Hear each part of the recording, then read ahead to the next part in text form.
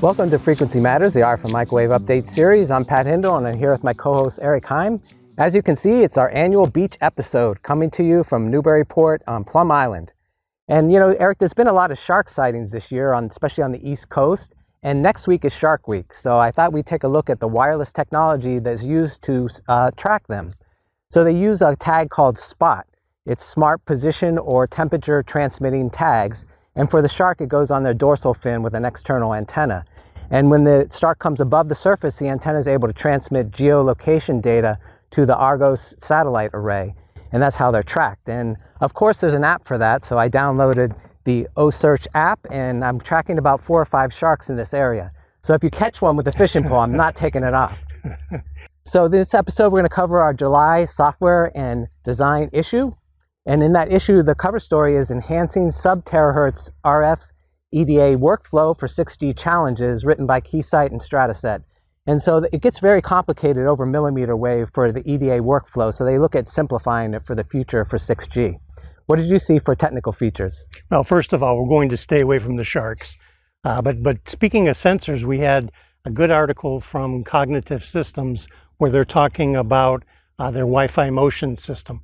And what they point out in the article is that the average household has 22 Wi-Fi enabled devices. So with a combination of multipath and time domain and that sort of thing, they're able to come up with a network that will sense when people are in the house. And the article goes into a lot of detail on the math and some of the processing that allows them to be able to determine exactly what's going on with that object that they've detected.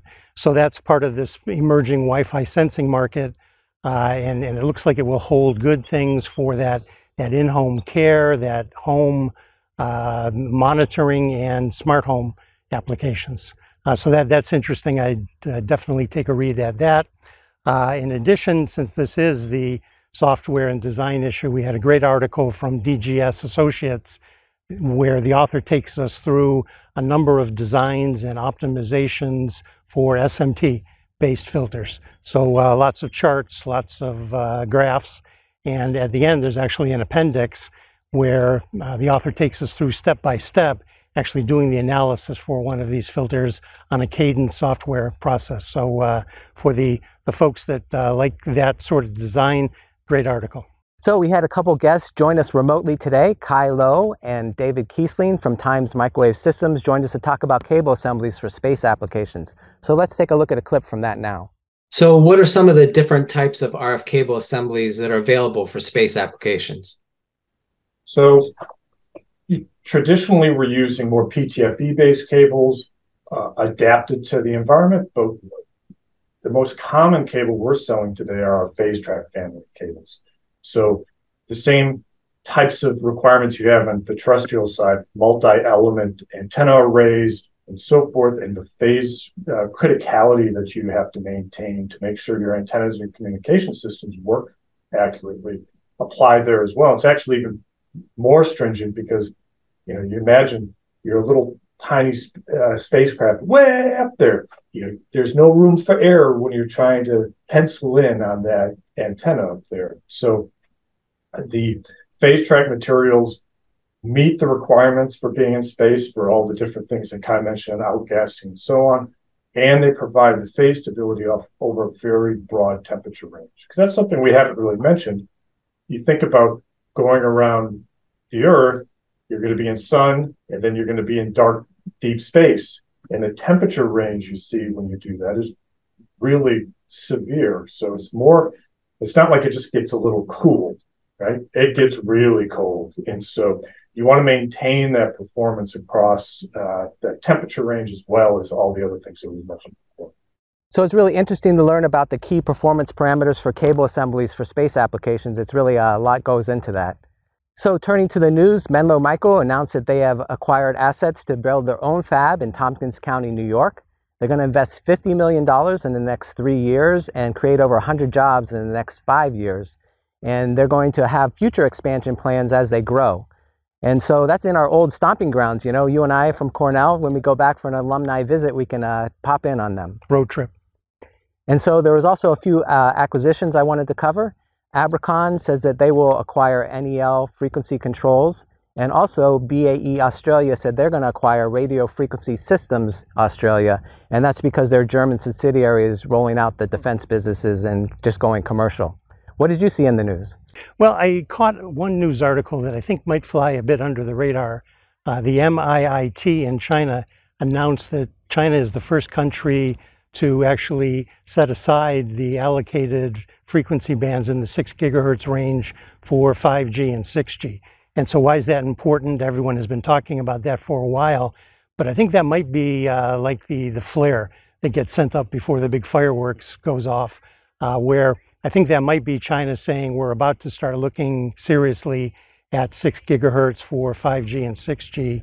And if that is the case, then that'll be a land rush as everyone tries to settle on frequency ranges and starts doing the manufacturing, et cetera. So more to follow on that one. The other one that I saw was Keysight updated their PathWave design software. And I think that that gives now the design community around the world a very powerful updated tool, EDA software, and a lot of other tools. And I think that really underscores some of the trends that we saw at IMS.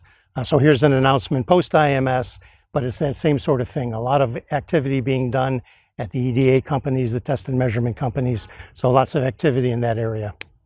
And so turning to events, I will be visiting the IEEE EMC SIPI event in Cedar Rapids at the end of the month. So it's both for Microwave Journal and Signal Integrity Journal, so we get a lot of content out of that. So I'll be posting something online in early August for that.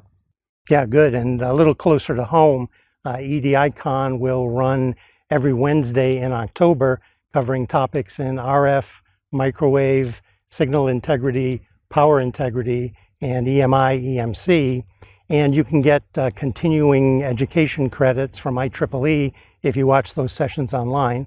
So book those and put those into your calendar to watch those.